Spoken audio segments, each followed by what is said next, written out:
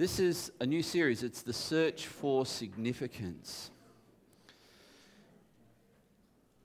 Sometimes we think life is all about being a success. And I want to suggest to you over these next few weeks and show you that not only can success be empty, it can often be destructive as well. And that you're far better off committing your life to discovering significance than success. How would you like a salary of this amount? Anyone in? Sheikha? How would you like a salary of that amount, Sheikha? It wasn't a hard question. You're going, hang on now, I'm thinking about it. Would you like a salary like that, Sheikha? How would you like that salary like this particular person had per week? And that's not the only thing they had as their claim to fame. They also had this claim to fame, which I'm not sure that it's a bragging point, but in some circles it is. They'd made love to over 1,000 women.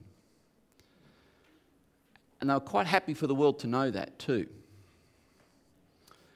Not only that, they didn't do it in a corner. It wasn't like they were unknown. They were world famous. People came from all over the world because of the fame of this person. They were also a world leader. Not just a world leader, but a world leader not only in politics, but in the fields of botany and biology. And they wrote books on these things that were considered to be, in their day, the standard textbooks in these fields. So you get the impression this is someone who's fairly unique. But not only that, not only were they scientifically minded, not only did they have this extraordinary salary, which for many of you, you would have done the math on it already, it equates to $60 million a year, an annual income of $60 million a year, which they had throughout their lifetime. But they also used the other side of their brain, and I can never figure out whether that's the left side or the right side of the brain. But they wrote over 1,000 hit songs. 1,000 hit songs. Not that there were charts or record stores when they did this, but these songs were sung by many people around the world. And they were also a published author in the field of particularly philosophy. They wrote over 3,000 gems of philosophical wisdom. Now, you would have to say by any measure, this person was a success. A salary, $60 million a year, published author, loved and adored by women. But there's a yet. Yet. This person got to the end of their life, and they tell us that they were utterly unfulfilled by it all. Not only that, they were deeply frustrated that it had all been for nothing. If you have Ecclesiastes open on your lap, you'll realise who I'm talking about. We're talking about the author of Ecclesiastes, this book of the Bible. We'll come to this in a moment. But in case you think this kind of story where people have unbelievable amounts of money coming in, unbelievable claims to fame, that would bring you happiness and a sense of purpose. In case you think this is isolated, it's not. In fact, this person's clearly not the only one. This fella is Anton Walker. He was an NBA All-Star player, recruited quite young. I think he played for the Boston Celtics, and he earned throughout his career, he retired mid-30s, around mid-30s. He had made $110 million through his career. How's that? Pretty good? $110 million. By the time he was 38, none of it was left. Not a dime. He'd gambled it away. He'd squandered it on women. He'd taken faulty advice. And his life was empty and shallow. He now lives in a home with 5 other people because he can't afford to rent a place by himself. And he's not the only one. In fact, how about this? Because I remember asking my children what they wanted to be when they grew up, and somewhere between, I think we were talking about this with Tyrone the other week, he wanted to be an Australian Test cricketer. And we said, "Are you the best cricketer in your school?" He said, "No, not at all." "Are you the best batsman you know?" No, not really." "And you sure you want to be an Australian Test cricketer?" There could be a bit of a journey you have to make here anyway. But he just saw that these guys went out there and dazzled on camera and got paid a lot of money, and he thought, "I'll be that." And it doesn't quite work that way. In fact, statistically, between 60 and 80% of athletes in the NBA, that's the American Basketball Association, the highest paid sporting arena in the world, and the NFL go bankrupt within 5 years of retirement, despite making, on average, $5.15 million in their playing career. That's just an average player. And $1.9 million per season, respectively. Now, all of these people failed to find significance. They found success, but they failed to find significance. And I want you to begin to think about the difference between those things. Let's come back to the man I introduced you to. His name is Solomon. Solomon means peace. You may have heard of the word shalom. It's kind of a variant of that. Solomon only found what he was looking for in the last moments of his life. Weeks, months, maybe. Solomon hurt a lot of people throughout his life.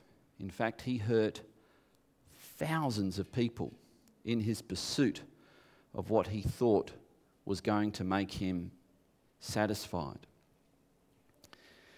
But in the last moments of his life, he went from being a flamboyant playboy to becoming what he calls a preacher. And we can read that and not pick up on the shock this must have been to his audience. You can imagine being one of the thousands of people that he had hurt, either by extortion, demanding from them. In fact, when he died and his son took over, there was a huge national referendum to his son, begging that the level of taxation extortion be relieved, to which that's another story. But Solomon was not popular in his own country. And so when he calls himself in the opening verses of Ecclesiastes the preacher, the one who can tell you what is right, is what a preacher should do. And I hope we go some way to doing that today. You can imagine what a shock that would have been. So let's have a listen to what he had to say. This is the opening verse of Ecclesiastes.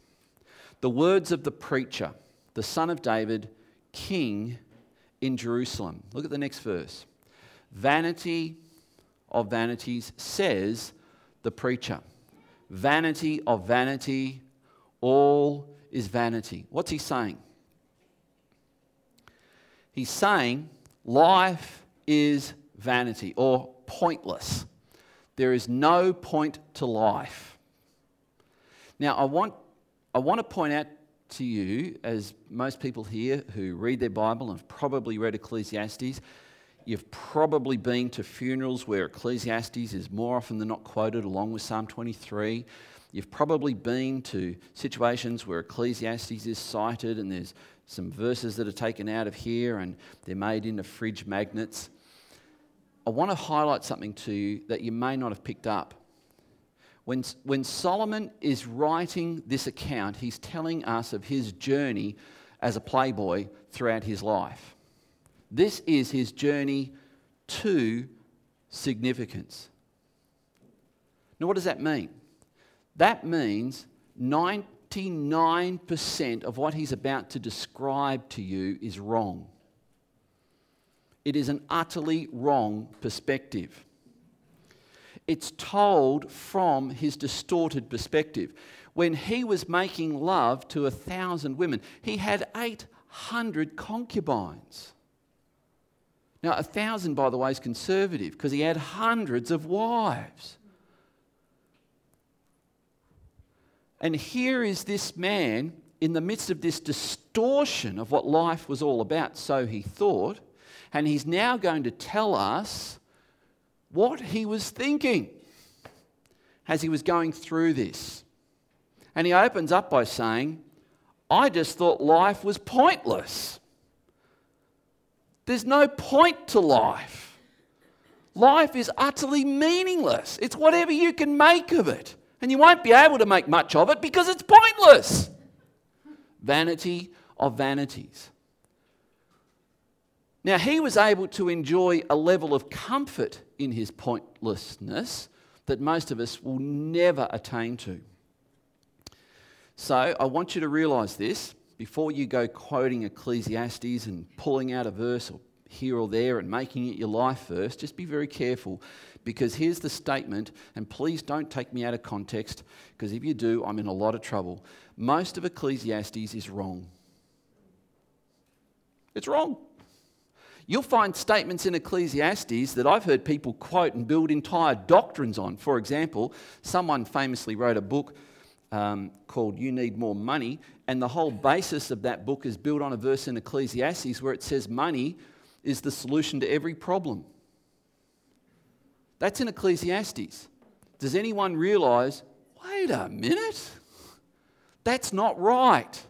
But can you see from a distorted perspective, that's what people think. They think money is the answer to their problems. So let me tell you right off from verses 1 and 2, this preacher is telling you that most of what we're about to read here in the Bible is wrong. You can see how that could be taken out of context, and I get in a lot of trouble if you misrepresent me.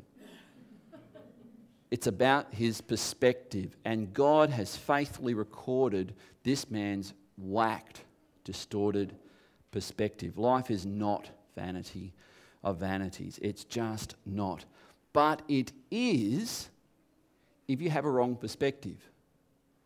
In fact, when I hear people say, well, the whole point to life is just to make the most of it and be happy, I have to think, yeah, I can see how you think that's what life is all about. Because you don't have a perspective that helps you to see anything different about life. Is that what life is all about? Now, here's the frustrating thing about Solomon, and King Solomon really frustrates me. I don't know if you ever read the story of King Solomon and started yelling at your Bible. Like, don't do that. Here he is, King Solomon. He didn't start off wrong. In fact, he started off as a 16, 17, 18, 19-year-old king when he was first appointed king. So if you're in that ballpark of age, this is when Solomon was first made king from a very young age. And the first 10 chapters of Proverbs are written as a record of his father, King David, writing to his son. And when you read Proverbs chapters 1 to 9 in particular, you read this expression, my son. And who is my son? It's this guy, Solomon. Of all the people that had the best education, it was Solomon. He had the best education, and yet, here's the point, the best education doesn't make you a good person. Now, I'm staggered. Let me just deviate from my notes a bit here. I am staggered how many people think that if they can send their child to a Christian school, the Christian school will make them into a Christian. Having been pastoring this church for 20 years and seeing kids who go to the Christian school, I can tell you that formula ain't necessarily so. Solomon had King David as a dad. The Bible describes King David as the only man recorded in all of Scripture who had a heart after God. And yet King Solomon blew it. And he blew it big time. But he didn't start out that way. He started out right. He started out with a heart like his dad. He started out. We find this in 1 Kings chapter 3. We read from verse 5. At Gibeon, the Lord appeared to Solomon in a dream by night, and God said, "Ask what I shall give you." Now that's a good life verse. Can you imagine God appearing to you and saying, "Okay, Josh, what do you want? What do you want me to do?" What would you say? Lex, what would you say? Lots of things. Yeah, see, you're not ready. God's not going to appear to you in a dream. You're not ready. You need to dream more or something, I don't know. Can you imagine? What would you say? What would you say? God appears to you and go, "Okay, you know how it works with the genie? I'm not a genie. I don't give you 3, I give you 1. 1 wish. What do you want?" What do you want? Not that he said wish. But what do you want? It's actually not a bad question to ponder, is it? Because a lot of people are utterly miserable. They're utterly discontent. And they don't know why. And here's God saying to Solomon, "I'll give you whatever you want." What do you want? And I'm going to hazard a guess that most people would answer that question with something that equals success.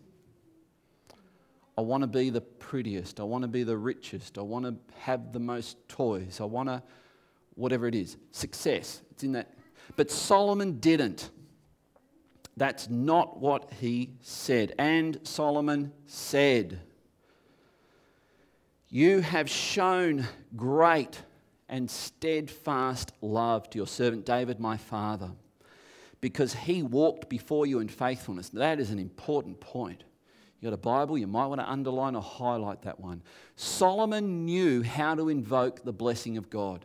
He knew how to invoke the presence of God. He knew what it took to get God's attention and favour. There it is. He walked before you faithfully. So Solomon knew that. He walked before you in faithfulness and in righteousness and in uprightness of heart toward you. This is a really profound point. I'm going to talk tonight about walking with Enoch in Colossae. That'll be tonight. And here we have this expression, David walked with you. And it's an interesting expression. I'll tease it out a little bit more tonight when we look at the life of Enoch. But here is this expression being, you see, when you walk with someone on a journey, you open up your heart to them. And the Bible invites us to walk with God, to walk with Him. And the point is that in life we should open up our heart to God. But you know, when you don't, can you imagine walking for 20 kilometres with someone and they didn't say a word to you? What would you think is going on? Okay, if you're a bloke, you probably think nothing's going on. So let me ask women, if you were walking with someone for 20 seconds and they didn't say something to you, what would you think? They are really angry with me.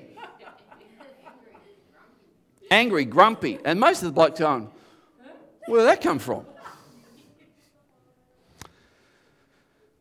And so when we walk with God, we are expected by God to open up our heart. And that's what David did. And that's what Solomon is saying David did. He opened up his heart to God. And it says, and you have kept for him this great and steadfast love and have given him a son to sit on his throne this day. That's the first half of that verse. The last half of that verse, verse 7. And now, O Lord my God, you have made your servant king in place of David my father, although I am but a little child, somewhere between the ages of 16, 17, 18, 19. I do not know how to go out or come in. What are we hearing? We're hearing a cry for help. We're hearing someone praying humbly. This is not a common thing for a man to express humility, and Solomon's doing it. So Solomon is expressing humility. Verse 8, and your servant is in the midst of your people, whom you have chosen, a great people, too many to be numbered or counted for multitude. Verse 9, give your servant therefore, here's the request, Lex, this is what you should have said. Give your servant therefore an understanding mind to govern your people, that I may discern between good and evil. For who is able to govern this, your great people? So what's he asking for? He's asking for wisdom, and it goes on in verse 10, and this is God's response. It pleased the Lord that Solomon had asked this. But why is Solomon asking for wisdom? He's asking for wisdom so that he can be a blessing to others, so that he can help others, so that he can, in the words of John Maxwell, add value to the lives of other people. And by the way, that's one of the essential components of this word, significance. That's the difference between success and significance. This is the focus that Solomon had. He originally had a focus on being significant, which is thinking of others, considerate of others, helping others, adding value to the lives of other people. That was his original focus. That was his life focus. Why are you on this planet, Solomon? I'm here to govern people well and to protect them, to provide for them, to watch over for them, to make sure that justice is upheld. I'm here to be a blessing to others. That's a significant life. So Solomon started off with that focus, with significance. He had originally committed his life, as we see in this prayer, to serving others. Can I just say, by the way, when our Premier, Will Hodgman, was installed as Premier, one of the first things he did was he took his entire parliamentary team, with the exception of one member who couldn't make it due to parliamentary business, down to St David's Cathedral, and I was invited there. And he asked the Christian community of Tasmania for prayer for him as Premier of this state. And that passage is the passage he chose to read as he asked for prayer for this state. Just by the way. Now, as a result of Solomon committing his life to being significant, looking for significance, God promised to bless him with success as well. You can be significant and successful at the same time. You can.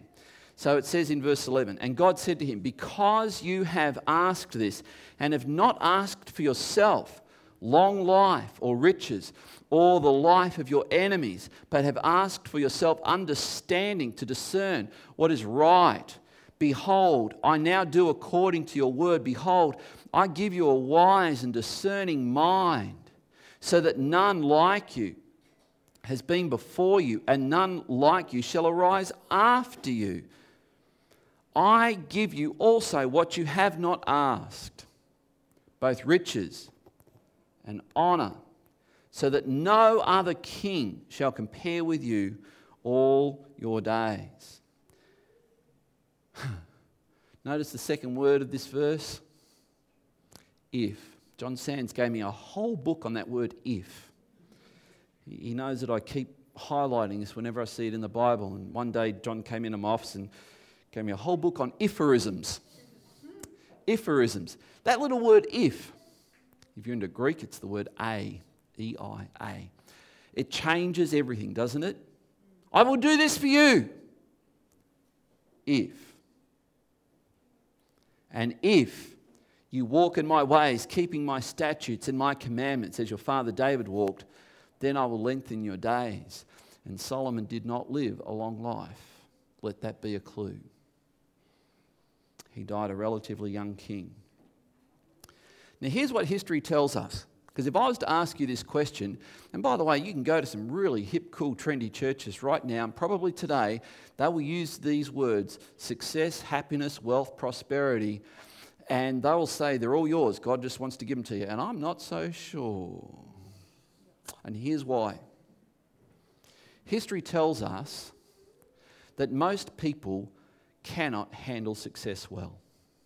You know, one of the worst things that could happen to you, Zika Stepanovic, is if we gave you that $1.153,846 million a week. That would ruin you, wouldn't it? Yeah, totally. Yeah, you don't even believe it would ruin you. You said that like you said thanks to Grandma for the handkerchiefs last Christmas. All right, I won't pick on you anymore. I'll pick on someone else. For most people, if you received an exorbitant amount of money, it would probably ruin you. You know, internationally, people who win millions in lotto, internationally, not only lose it within 5 years, they are more in debt than they've ever been after the 5 years. That's internationally. In Australia, it's 18 months. Most people cannot handle success. It becomes their ruin. And you know this. We've seen the sporting stars. We've seen our heroes crash horribly because they can't handle success. It takes character to contain success, and most people don't have it. Jesus said this, Matthew 16, verse 26. What will it profit a man if he gains the whole world and forfeits his soul? Or what shall a man give in return for his soul? Jesus also said this in Luke 8:14. I want you to note how he describes the power of wealth and riches. And as for what fell among the thorns, they are those who hear, but as they go on their way, they are choked by the cares and riches and pleasures of life, and their fruit does not mature. The same verse is recorded in Mark chapter 4, verse 19, but this is how it's rendered. But the cares of the world and the deceitfulness of riches and the desire for other things enter in and choke the word, and it proves unfruitful. So here's my question to you as we take a pause just here. Is your life focused on significant things, or are you striving to be successful only? And I really want to challenge you over these next few weeks to consider, choose significance. Choose living a significant life. I've discovered this. People who are highly successful are often highly driven. And oftentimes they're highly driven because of some ache or deep pain they've experienced in their life. And as corny as it is, some of the most successful, highly driven people in the world are also some of the most deeply hurt. And if you've ever looked at the life of Adolf Hitler, there's somebody who achieved, and please don't misunderstand me, but in some measure he achieved what he considered to be success. But he was a deeply, deeply disturbed and wounded man. Deeply disturbed. I don't want you to be deeply disturbed, and I don't want you to remain wounded. I want to share with you another story of someone. He was from a wealthy family, and he graduated as a doctor from Owens College, which is today called the University of Manchester. He did this in the mid to late 1800s. But he never practiced as a doctor. Instead, he moved to London to pursue a dream that he had to become a writer, much to the frustration of his parents, particularly his dad, who was a doctor. His parents were bitterly disappointed with him. This didn't work out well for him. He couldn't break through. He couldn't get any position with a newspaper or magazine or anything like that. And he ended up selling matches and newspapers on the street, and eventually that didn't go well for him either. And so he became a homeless opium addict who lived under the bridge at Charing Cross, just on the Thames near London.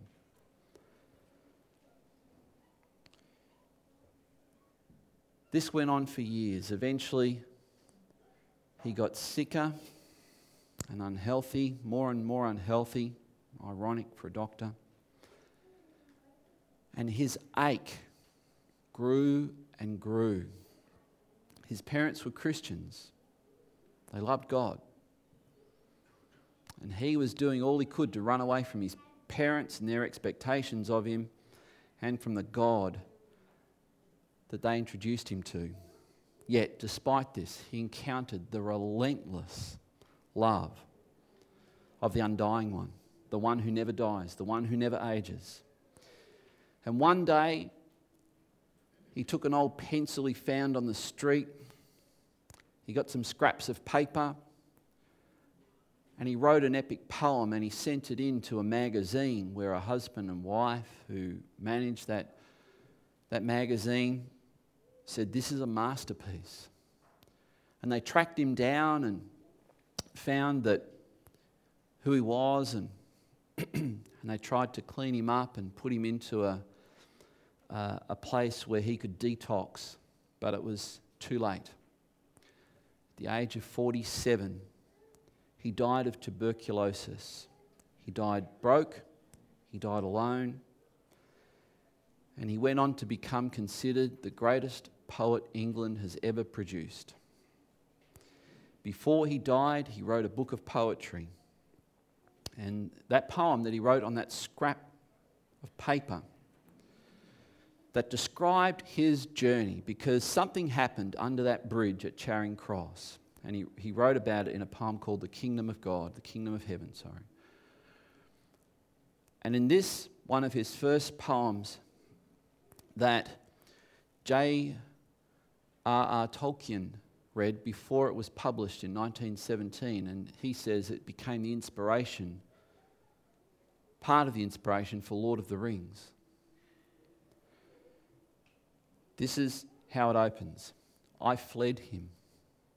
Down the nights and down the days, I fled him. Down the arches of the years, it goes on. I fled him. Down the labyrinthine ways of my own mind, and in the midst of tears, I hid from him. And under running laughter of vistayed hopes, I sped and shot, precipitated adown titanic glooms of chasmed fears from those strong feet that followed after, but with unhurrying chase and unperturbed pace, deliberate speed, majestic instancy, they beat, and a voice beat more instant than the feet. All things betray thee who betrayest me.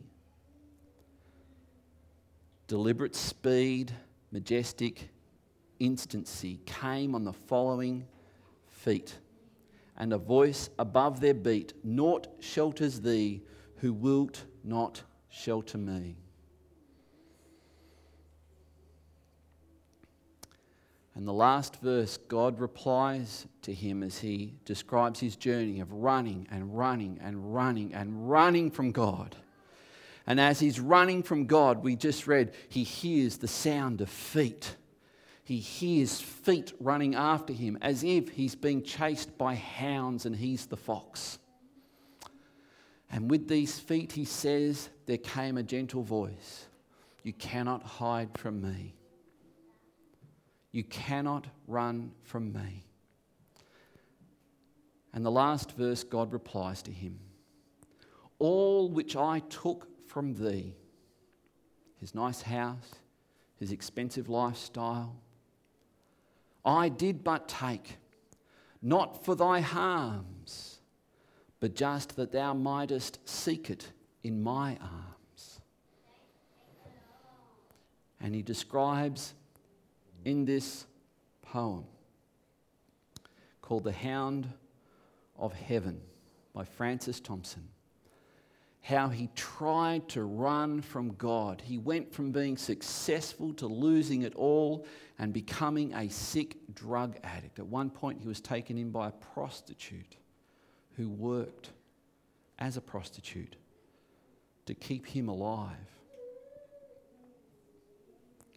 And here Francis Thompson says that eventually he realised God had unleashed the hounds of heaven, and God himself was pursuing him and chasing him down.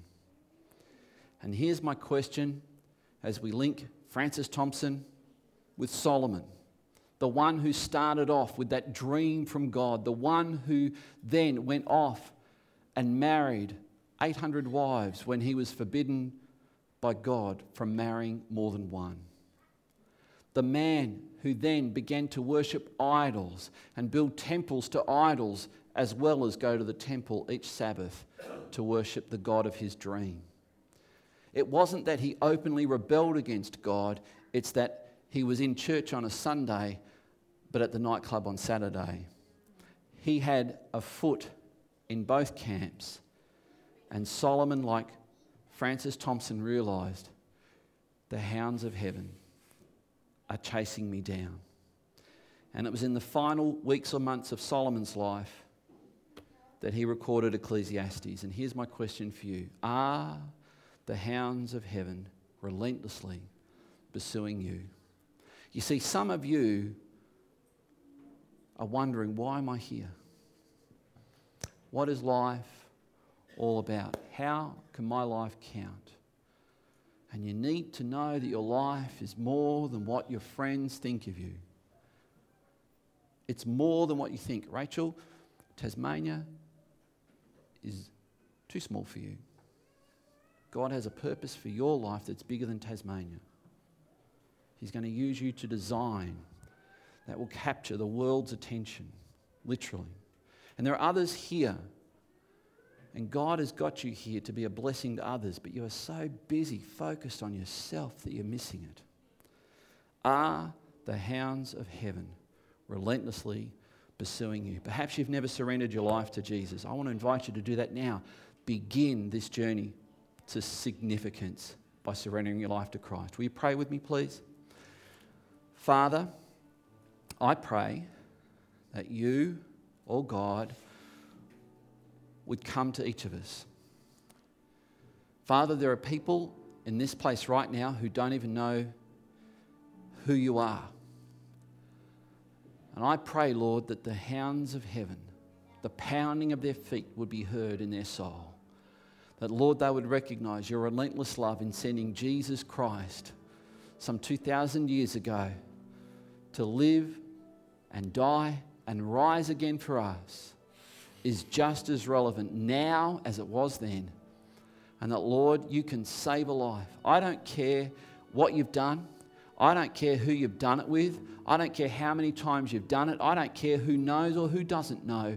God wants to forgive you. He wants to embrace you. He wants to hold you in his arms, look you in the eye and say, welcome home, my child. Will you turn around and come to him? You may feel like you're a million miles from him, but I've got to tell you the truth. The Bible says, and it's this beautiful word, repent, and it means you're one step away from God. One step, just one step. And it's a step that involves looking first. Just turn around and look at him. And you'll hear him saying, my child, come home.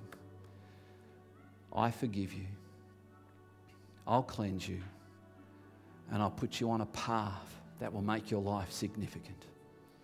Father, I pray that each one of us would commit this year to being a year where we change trajectory, if we need to be people who live our lives significantly.